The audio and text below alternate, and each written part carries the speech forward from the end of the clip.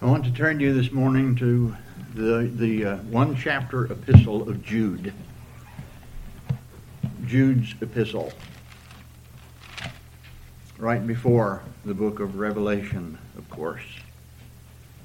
Thinking about this passage and Jude's calling to defend the gospel of the Son of God, it's a very important passage.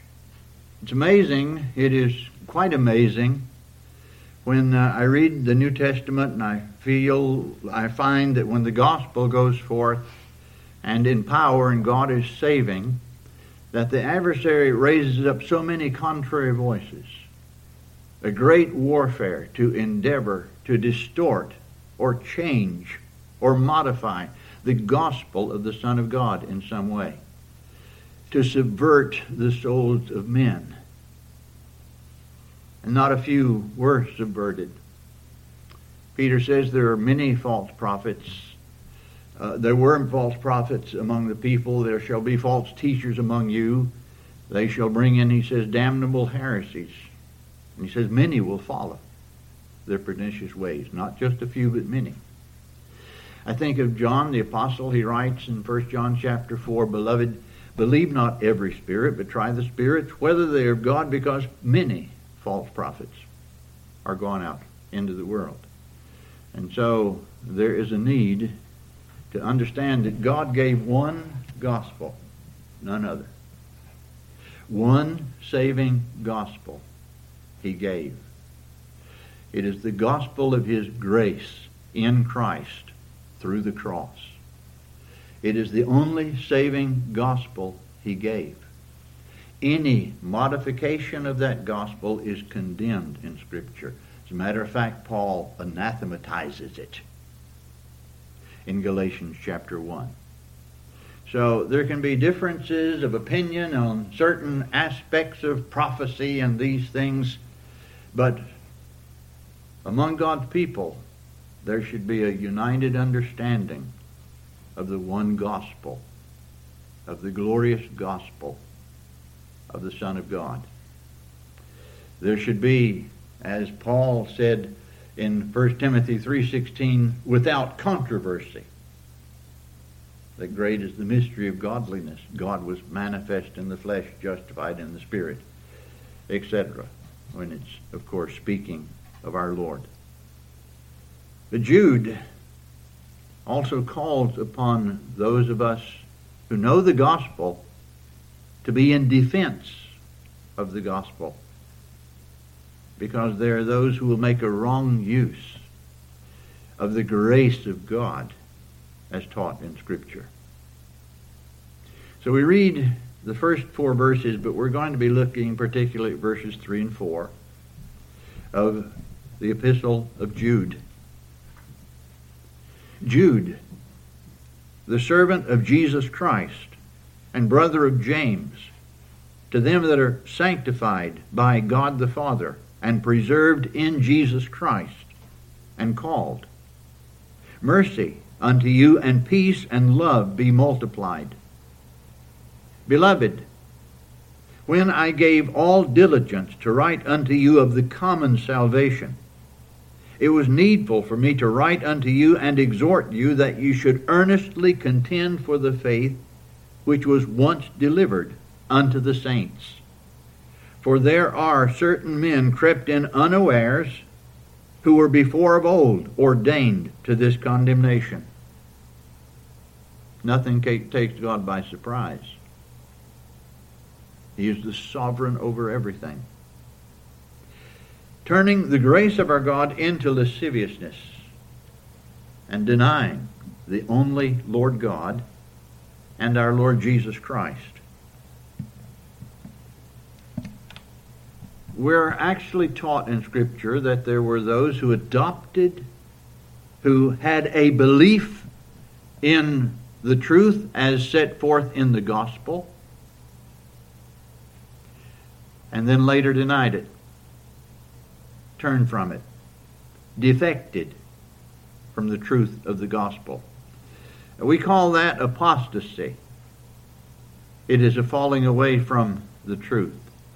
But not only Not only is apostasy considered as a denial of what we learn in the gospel and the truth that's set forth in the gospel, apostasy can also come forth in practice as well as belief.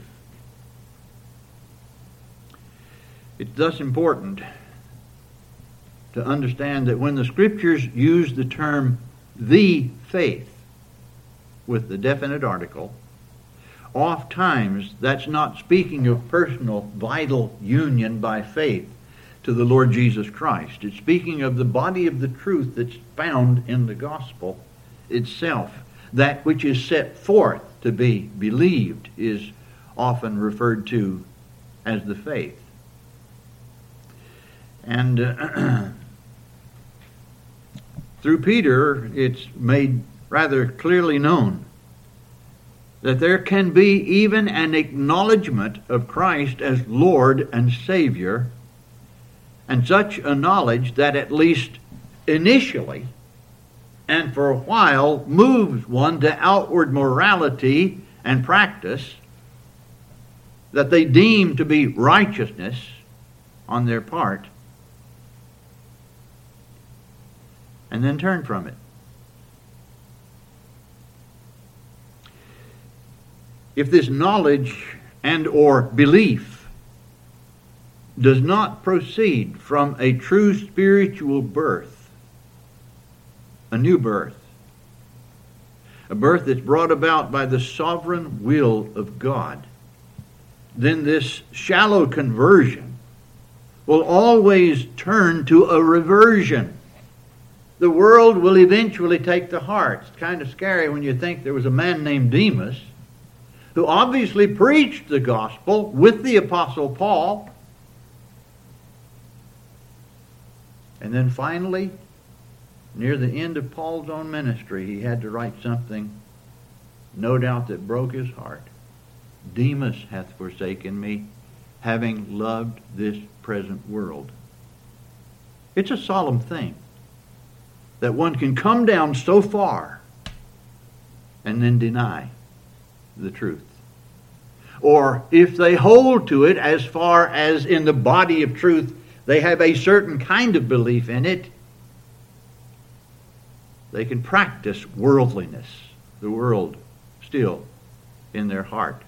The things that please the flesh they go after. It's a solemn thing, but it taught us there. As for instance in 1 Timothy 4:1, the Apostle Paul says, in the latter days some shall depart from the faith. That is, they held the body of truth as true at one time, but they departed from it. And that's not particularly a prophecy of what's going to happen at the end of time, by the way. That's speaking of someone who adopted the truth and professed to believe it, but later turns from it. And what can happen? Well, not too back too far in your Bible, but look at 2 Peter. Peter writes about this in 2 Peter chapter 2 in verses 20 through 22. And here he writes, for if after they have escaped the pollutions of the world through the knowledge of the Lord and Savior Jesus Christ, they are again entangled therein and overcome, the latter end is worse with them than the beginning. For it had been better for them not to have known the way of righteousness than after they have known it, to turn from the holy commandment delivered unto them. But it has happened unto them according to the true proverb, the dog is turned to his own vomit again, and the sow that was washed are wallowing in the mire.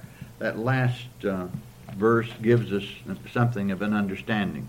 God never calls his people dogs. He never calls them pigs. He calls them sheep. So these were never, ever the sheep of Christ, though they made a profession of faith. Those who are truly born of God will not apostatize. They will not deny the faith. They will persevere. They will overcome. That's That's why so many promises are given to the overcomers in Scripture. They will be kept by the power of God through faith unto salvation, ready to be revealed in the last time.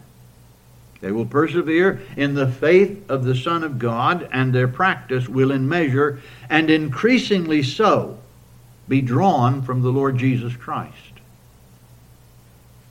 We all with open face, beholding as in a glass the glory of the Lord, are changed into the same image, from glory to glory, even as by the Spirit of the Lord, as in 2 Corinthians 3:18. We rejoice in the gospel that teaches us of an imputed righteousness that shows us that we're unrighteous, we're unholy. By nature, we have no capability of producing any acceptable righteousness. We were born in this world dead. That is, dead in trespasses and sins. We have no capacity to work our way into any kind of righteousness whatsoever. And if one is left in that condition, it ends in eternal woe. And so we learn of the glory of God's wondrous grace in sending forth His own Son, the Son of His nature, He who was one with the Father from all eternity, and sent Him into this world to save sinners by the offering of Himself, and then providing His own righteousness, so that those who are called by the gospel, effectually by God's Holy Spirit, God gives them a righteousness that is perfect in His sight. It is Christ's own righteousness accounted that of the believer. And of course that's a wondrous thing. But there's not only imputed righteousness, which is the very righteousness of Christ put to the account of the believer, the one who comes to trust in Christ and Him alone, apart from his or her works, apart from any kind of works whatsoever on the part of the believer. It's a work that's done only by God, completely, by grace and grace only. It's a work done for those who are termed the called of Jesus Christ. But there's also work that God does in the believer. He does a work for us. This is the glorious gospel that teaches us that though we have sinned, and when God is present, when God is known, one doesn't come to think themselves righteous. They come to know what they are. And they come to fall on their face, spiritually speaking, in repentance before Him, in the fearful realization they've sinned against an infinitely holy God who created them. They have turned from Him. They have walked in their own ways, apart from Him, denied Him. And that fearful thing is necessary.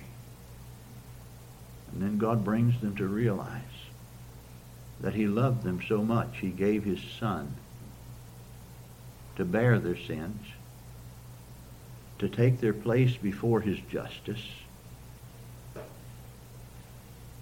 and that in Him and through Him alone God accepts them in Christ, in the beloved, as we learn. And that's a wondrous thing. But all at the same time, God has done something in them. In Philippians 2:13, the Apostle Paul says, God worketh in you, both to will and to do of His good pleasure. There is a work that is done for us in Christ apart from us, by the cross. And a work that is done in us, who are called by that gospel,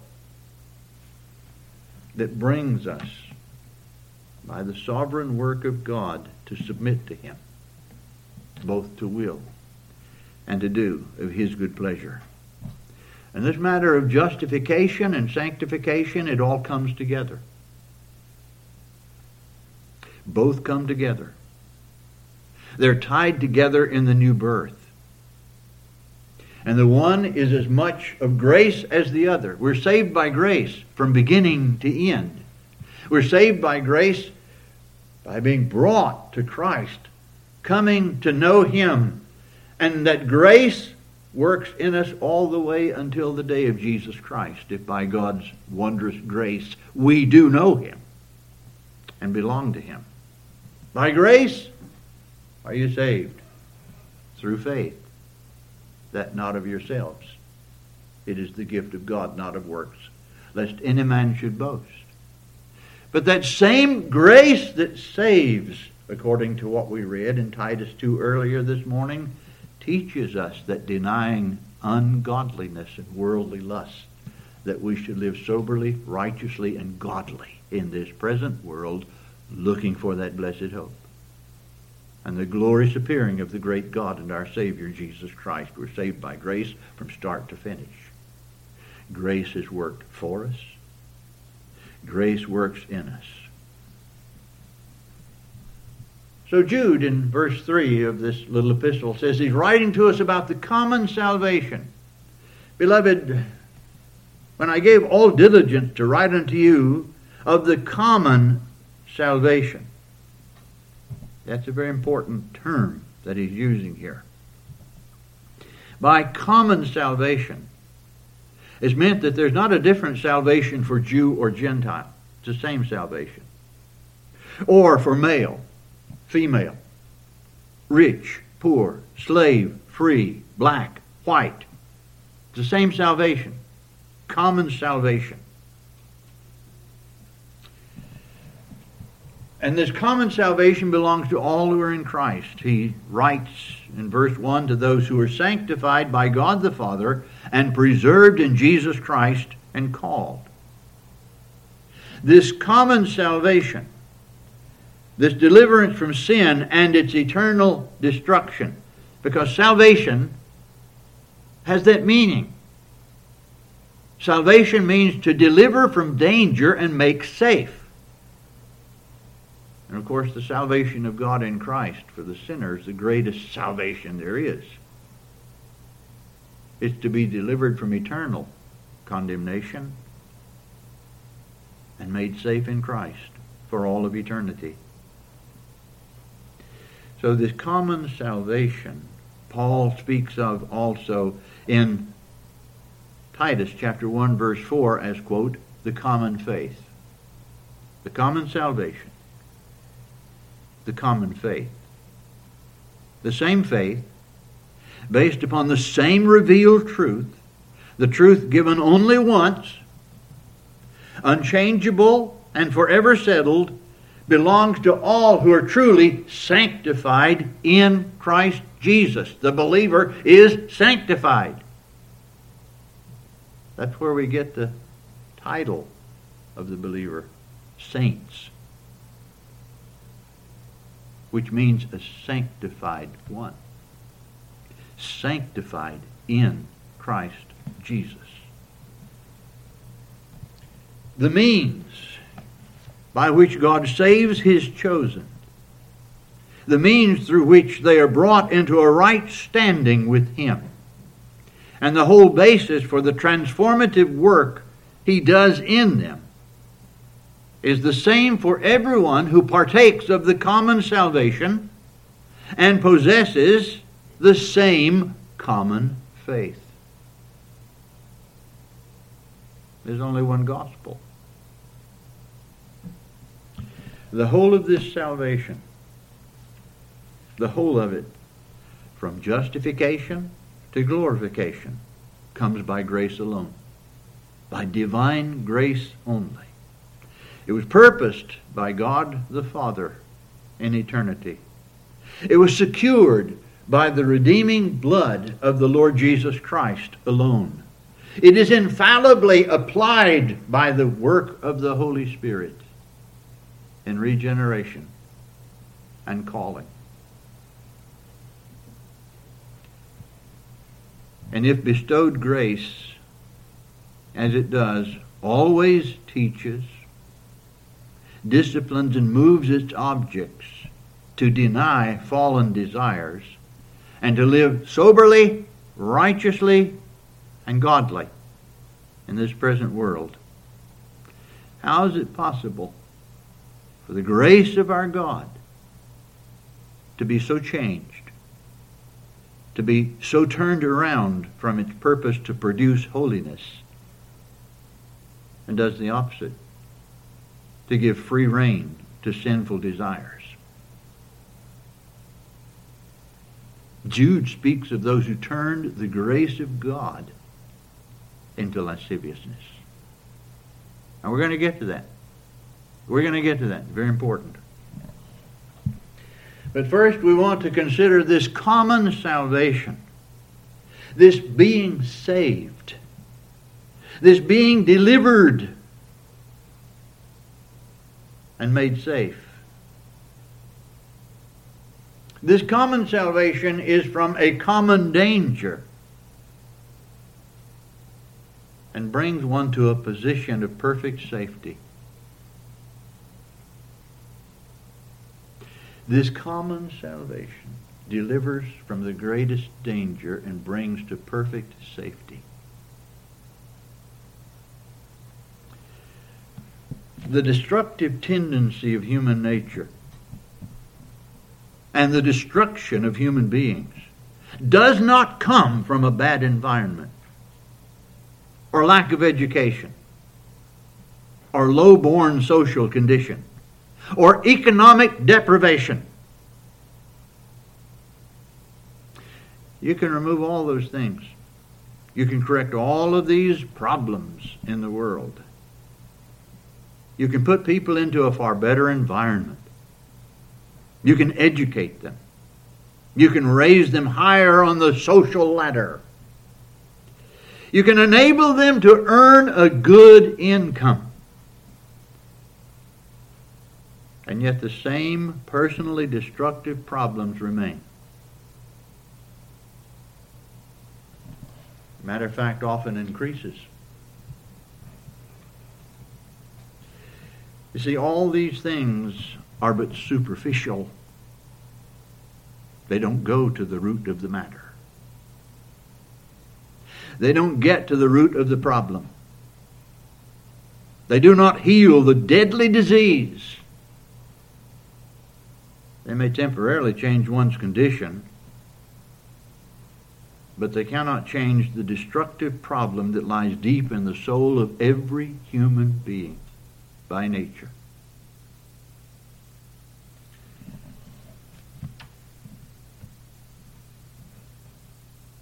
If you go to a doctor and you have a fatal disease, if the doctor does not find the problem, the root problem, and just deals with the symptoms of that disease, the disease is still there. It's still there. Unless he goes much further than treating those symptoms, unless he gets to the source of the problem and the sickness and applies a remedy, that evil intruder is still in the body. Correct? And the doctor is going to lose his patient eventually. It will kill. Spiritually speaking, until the remedy is applied by the great physician, people of every social condition, every skin color, from every nation on the face of the earth, possess the same common destructive condition, and this condition is fatal. The soul that sinneth, it shall die. And Ezekiel 18:4. Problem? There's not a just man upon earth that doeth good and sinneth not. Ecclesiastes chapter 7, verse 20. The great problem, sin doesn't simply affect one part of man's constituent nature. It affects every part of him. Totally. The whole head is sick, and the whole heart faint. From the sole of the foot even unto the head, there's no soundness in it, but bruises and putrefying sores, as Isaiah would write in the first chapter of his prophecy. Now, what is sin? What is it?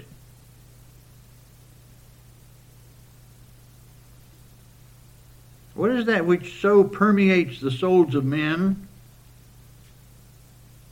that it brings death? So destructive. And while they live, it brings twists and turns to them in this life.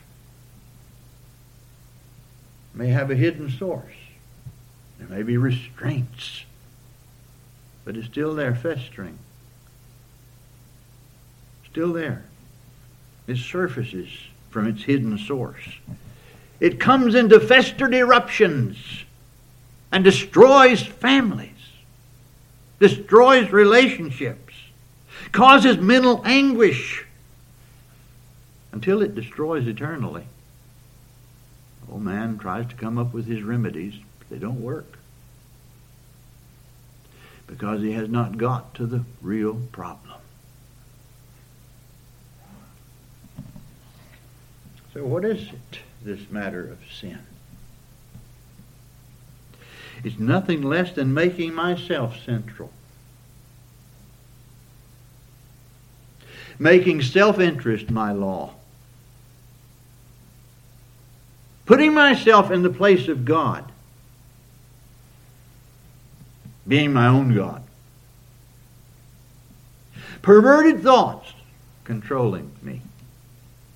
Choosing, engaging in things that please me in total disregard of my Creator, whose law I've trampled underfoot.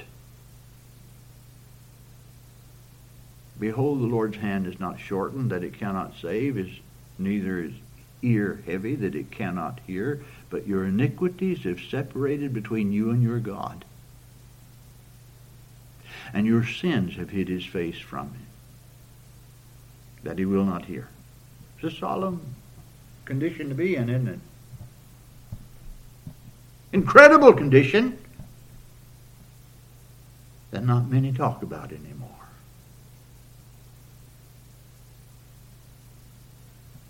And all who are saved from this common danger are all delivered from it in the very same way, by common salvation. A common salvation. And they've been brought to repentance, to the acknowledging of the truth,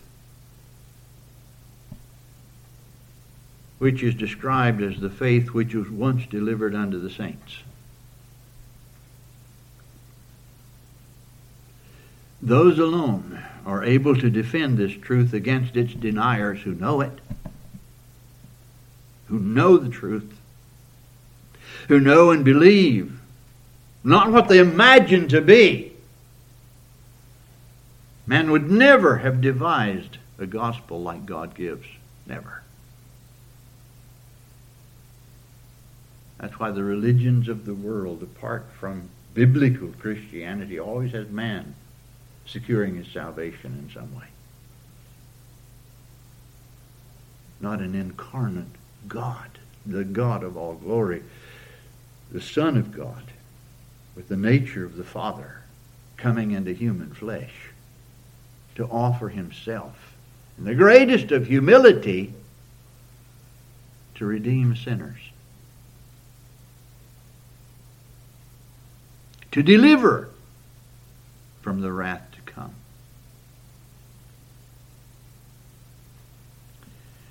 Man would never have devised such a gospel. Matter of fact, the Jews scoffed at it. The Greeks laughed at it.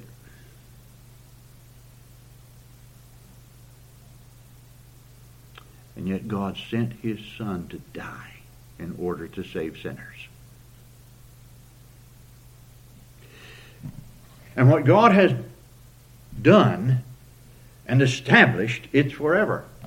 He tells about it in His Word, in the Bible.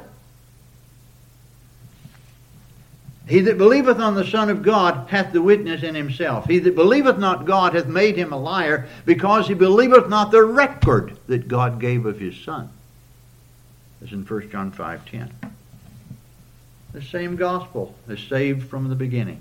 Prophets were saved by the same gospel. David by the same gospel. Apostles by the same gospel. That's why Paul could say in 1 Corinthians 15, I delivered unto you first of all that which I also received. How that Christ died for our sins according to the Scriptures, and that He was buried, and that He rose again the third day according to the Scriptures. God gave His own eternal Son, bearing in human flesh the same divine nature as the Father. And in Isaiah 49, God calls Him my salvation. And He sent Him to save all who were sovereignly tied to Him by eternal decree, given Him to redeem from sin by the offering of Himself as the only acceptable sacrifice to remove the barrier, that awful barrier between God and men. And that is sin. The angel tells Joseph his name shall be called Jesus, for he shall save his people from their sins. He offers himself once for all. He offers the infinite sacrifice of himself.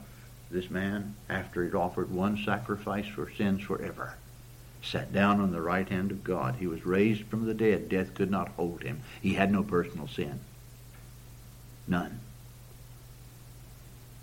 And he is exalted now with all power in heaven and in earth. He sends forth His Holy Spirit to convict sin of sin. An absolute necessity if men are coming to know Christ.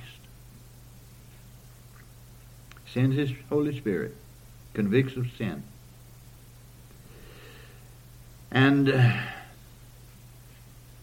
convinces through the once for all given and unchangeable gospel that He accepts the believing sinner not on the basis of his or her works, but by grace and grace only, by divine gift, freely given,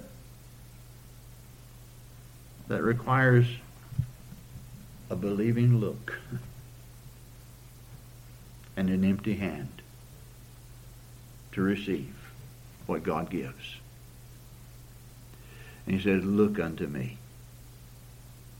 Look unto me and be ye saved, all the ends of the earth. For I am God and there is none else. He does that strange thing to some, has Moses construct a brazen serpent, puts that snake on a pole, puts it up where everybody in the camps, all of the camps of Israel could behold it if they but looked to that brazen serpent.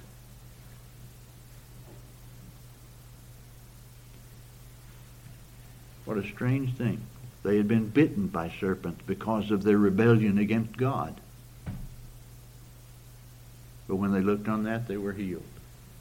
The Lord Jesus says, as Moses lifted up the serpent in the wilderness, even so must the Son of Man be lifted up, that whosoever believeth in Him should not perish, but have eternal life. Free, this salvation is wondrous. The Son of God, at one of the great festivals, lifts up His voice and says, if any man thirst, let him come unto me and drink. We but stretch forth the empty hand to receive what God has given.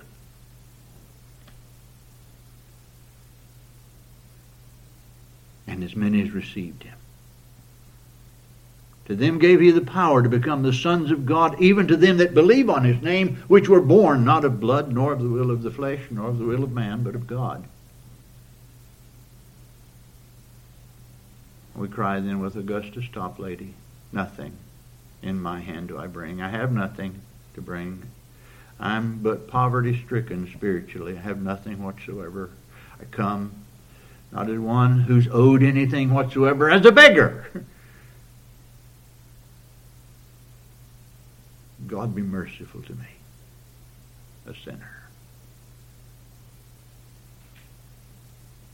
Freely take the water of life.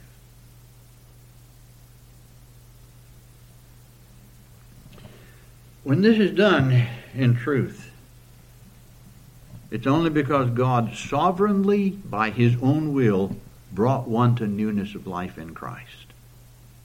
Just as James teaches in James 1:18, of his own will begat he us with the word of truth. This brings to a singular trust in the Christ who died for sin and rose again. But there's something else that takes place with faith toward the Lord Jesus Christ. And that is repentance toward God. And it's drawn from the same cross. The same cross that spells complete redemption, forgiveness of all sin, and restoration in Christ to him who was sinned against. It is the cross that draws out our repentance. It is Christ crucified when we realize what he has done for us and what it costs to redeem us from sin that works in us a repentance toward God. There's no way the soul truly redeemed from sin and to God, who knows the awful price of his or her redemption, who comprehends something about the awfulness, the horrendousness of the price of their redemption, that they'll not own that sin that cost God his Son, sin that cost the Son his life, will not see it as the worst evil there is and come to hate it. And be ready to repent again whenever it rears its ugly head. Oh, to be rid of it. Forgiveness is an incredible thing when God says, I won't remember your sins. When God says that to us in that wonderful new covenant secured by the blood of our Savior. What a glorious thing that is. But I'm looking forward to being where I can sin no more.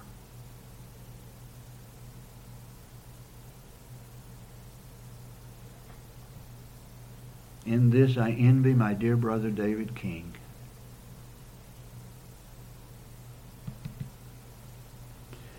He's not simply past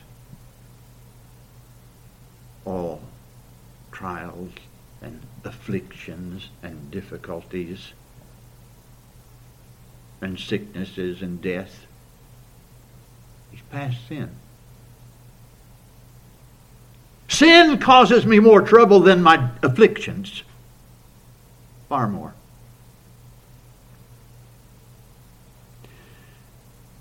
And it cost God his Son.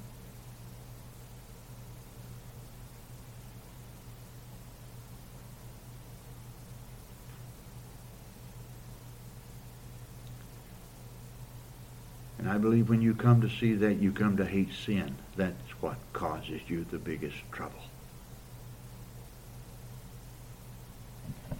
And if this does not lead one to forsake their own way, their self-centeredness, their fallen desires as their master, and bring to a total consecration to Christ alone, nothing else will.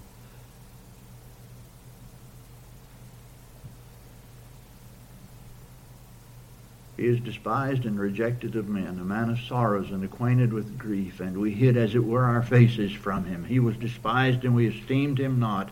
Surely he hath borne our griefs and carried our sorrows. Yet we did esteem him stricken, smitten of God, and afflicted. But he was wounded for our transgressions. He was bruised for our iniquities. The chastisement of our peace was upon him, and with his stripes we are healed. Who his own self bare our sins in his own body on the tree, that we, being dead to sin, should live unto righteousness, by whose stripes you were healed.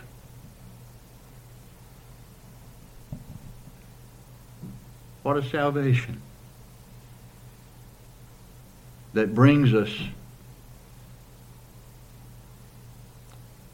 repentance toward God and faith toward our Lord Jesus Christ. Then, is it at all difficult to know why Jude's whole energy was turned to plead with all who know the truth of this gospel? To defend it? To defend it against those who turn the grace of God into lasciviousness? Turn the grace of God into a license to go on in sin and its filth?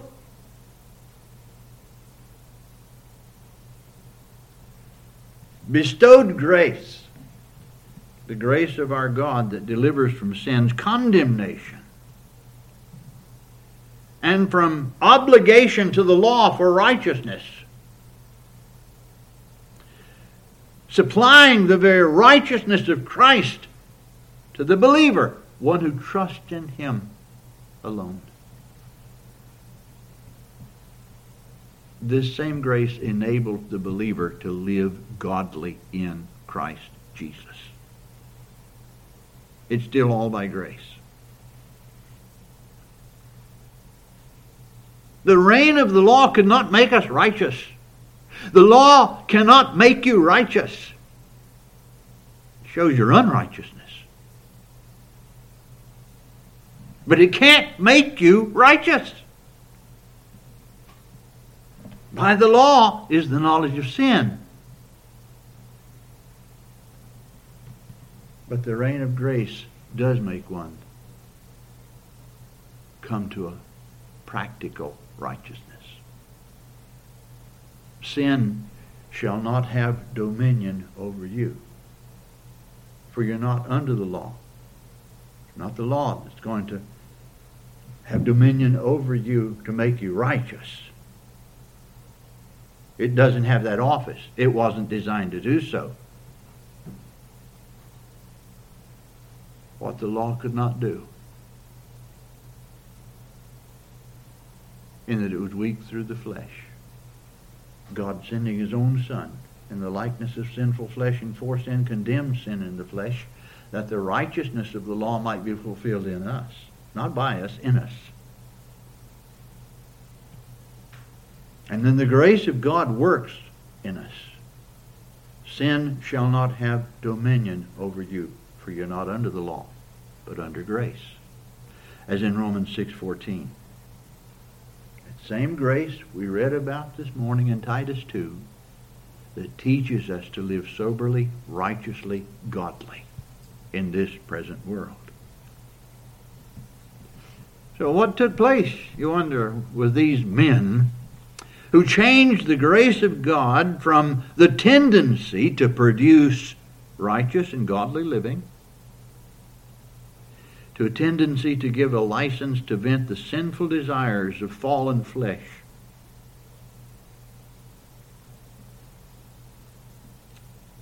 That would come through these ungodly men and what they taught about grace. They distort the teaching of grace that saves without works to a grace that releases from the love debt to submit to and obey Christ, the one who saves by grace alone. You see, the Lord is still their corrupt nature. There's that in them which opposes the truth of God and what His right ways are. Their Lord is their own corrupt, unregenerate, sinful nature. So that in serving their corrupt Lord, they deny, whether doctrinally or otherwise, still maybe professing, but denying the lordship of Christ.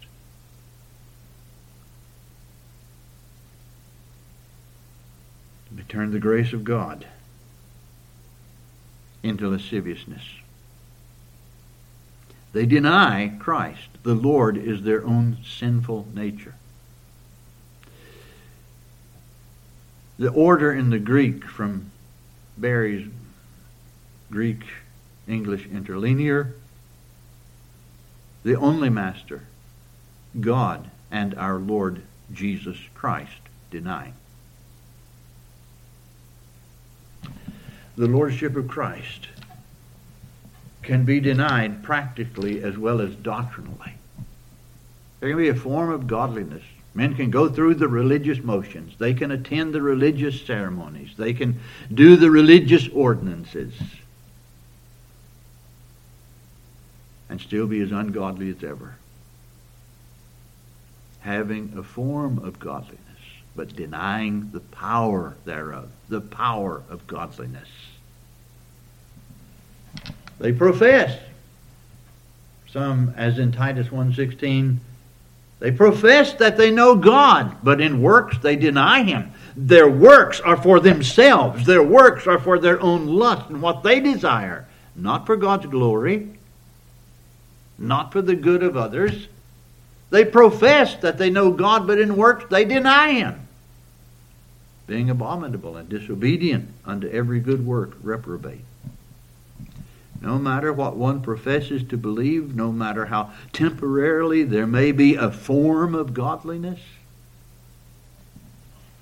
where there's no true new birth of life in the Lord Jesus Christ, the desires of sinful nature will always take back its rule. And what one wants, what they seek, what they do, will tell what they are.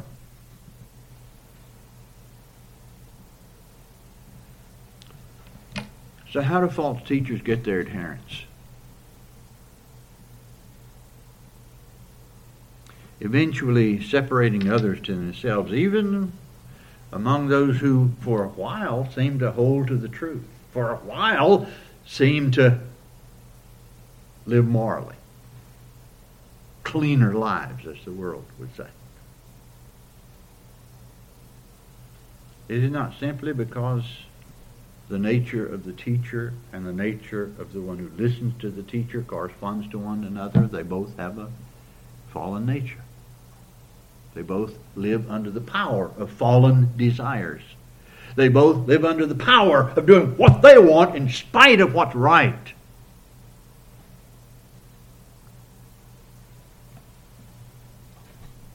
Both have their desires controlled by a sinful nature.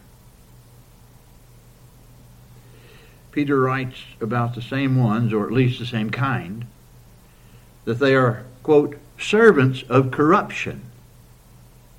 In being so, they have, quote, eyes full of adultery, and that cannot cease from sin.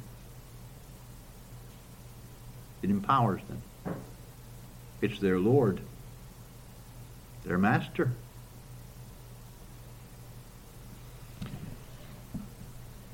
And even if there is outward morality, the world is still in the heart of the unregenerate, and the flesh and the devil still control. It's astounding what those who profess to believe in Christ will allow their eyes to gaze upon, their hearts to go after, and excuse it.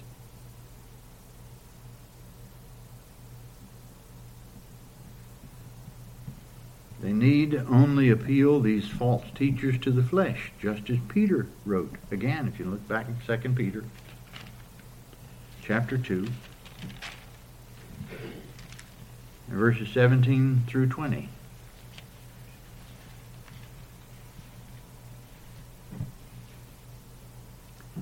These are wells without water. What good's a well without water? Clouds that are carried with a tempest. Nothing but spiritual drought, to whom the mist of darkness is reserved forever. For when they speak great swelling words of vanity, empty words, words that have no meaning, they allure through the lust of the flesh, through much wantonness, those that were clean escaped from them who live in error. Isn't that amazing? That's an astounding thing. There were those who professed Christ. They were apparently, it appears, delivered from these fleshly desires and these corrupt practices. But here come the teachers that correspond with them and tell them, no, the grace of God enables you to go ahead and live the way you want to.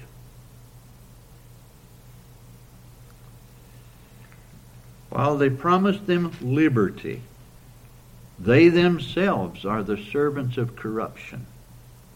For of whom a man is overcome, of the same is he brought in bondage.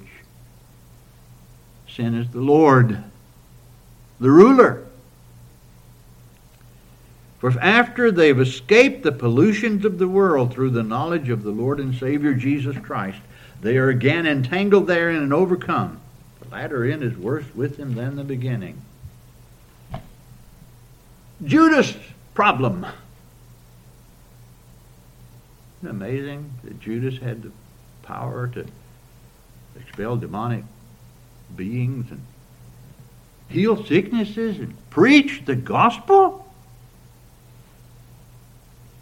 But his latter end was worse than his beginning. It had been better for him had he not been born. He never was regenerated.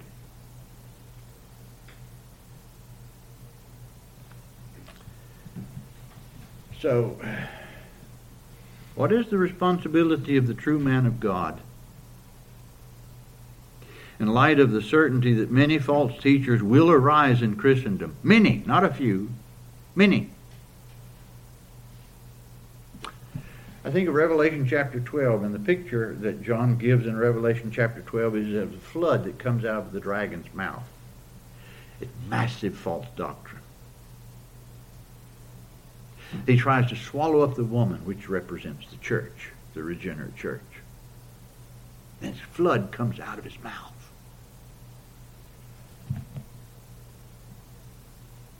He doesn't accomplish his task. The earth swallows it. Religious, no doubt. But the earth in the book of Revelation, speaking of those who are unregenerate, the earthly, the natural. But here comes a massive flood of false doctrine.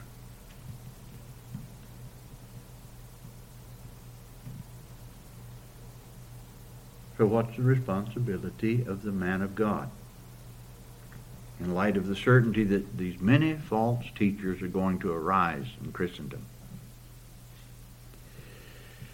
Not only so, but false professors are going to eventually apostatize. You know what the solution is?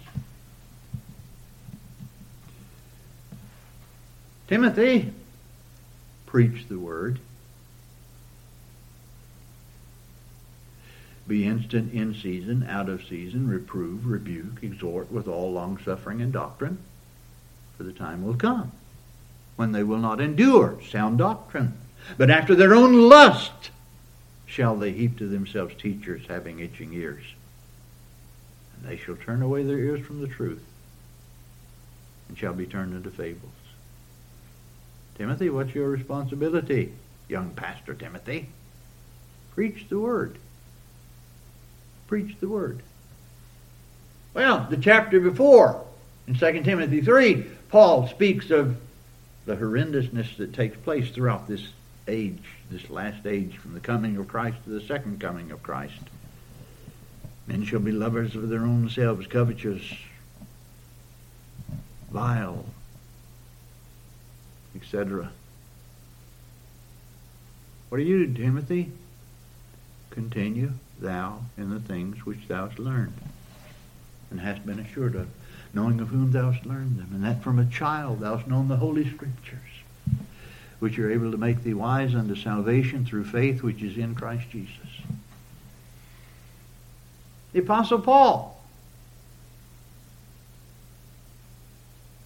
he goes to a place called Miletus. He calls for the elders, those who are pastoring churches in the area, to come to Miletus. He charges them, take heed therefore unto yourselves and to all the flock, over the which the Holy Ghost hath made you overseers, to feed the church of God, which he hath purchased with his own blood.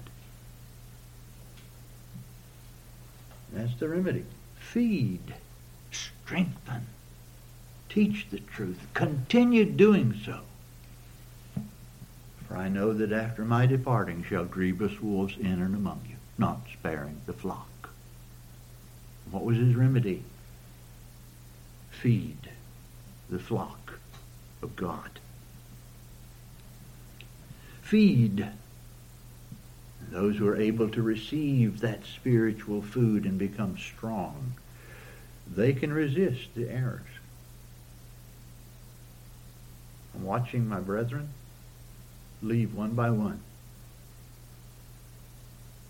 My brethren in the ministry, men I know solid, sound, godly in truth, knowing the truth of the gospel. Churches are going to have to be looking for pastors.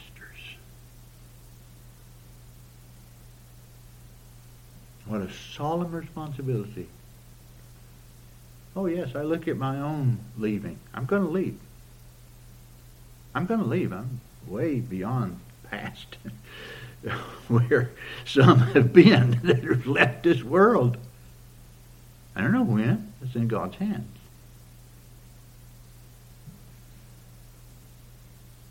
But I see my responsibility to feed, nurture, sustain in the truth. And when that time comes, there will be the understanding and the firmness that will know how to look for a man who is a true man of God.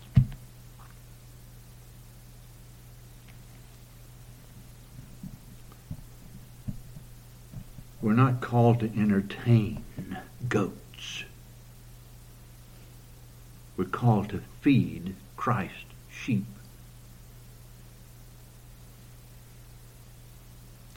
They who are in and of Christ will hear.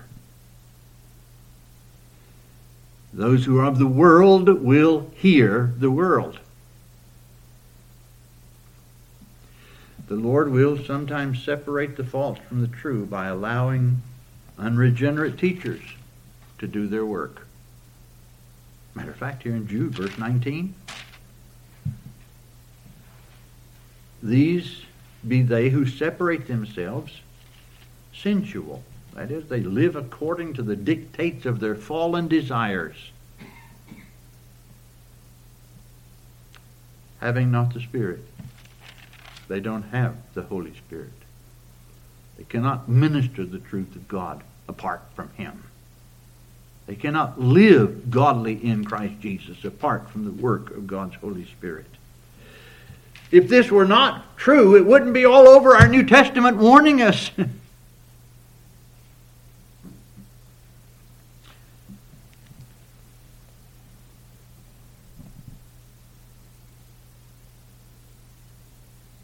Timothy's taught, labor in the word and doctrine, teaching. The apostles, when so many needs arose among the people, it wouldn't have been proper for them to continue to take care of the physical needs when it would take them from their true responsibility. We will continually give ourselves to prayer and to the ministry of the Word. This is our business. This is my business. This is my responsibility. Feed the flock of God which is among you. This is the divine call that came. Feed my sheep. I can't regenerate anybody. I can't bring about the new birth. That's God's work sovereignly. But I can preach the word and pray that God would take it as the seed, the sperma, by which He's pleased to bring about new birth. Regeneration that brings a genuine faith in Christ and true godly living. That's God's business.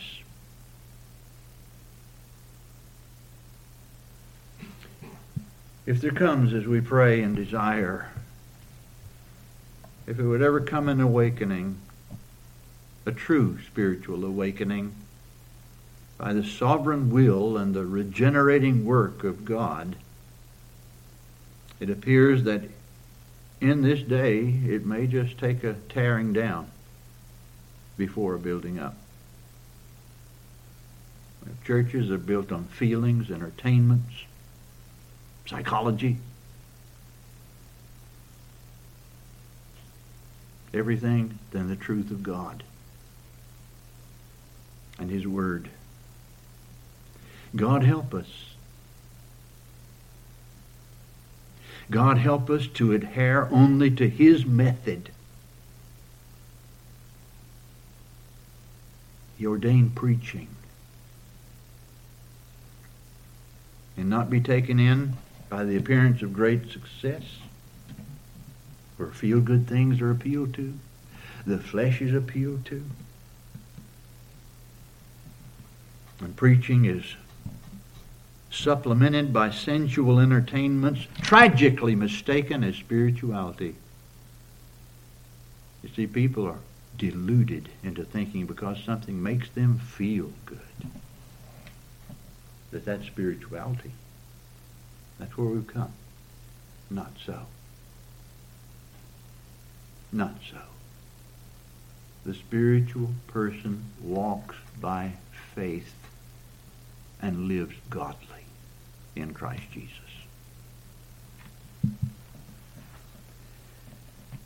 May God bless the ministry of His holy word.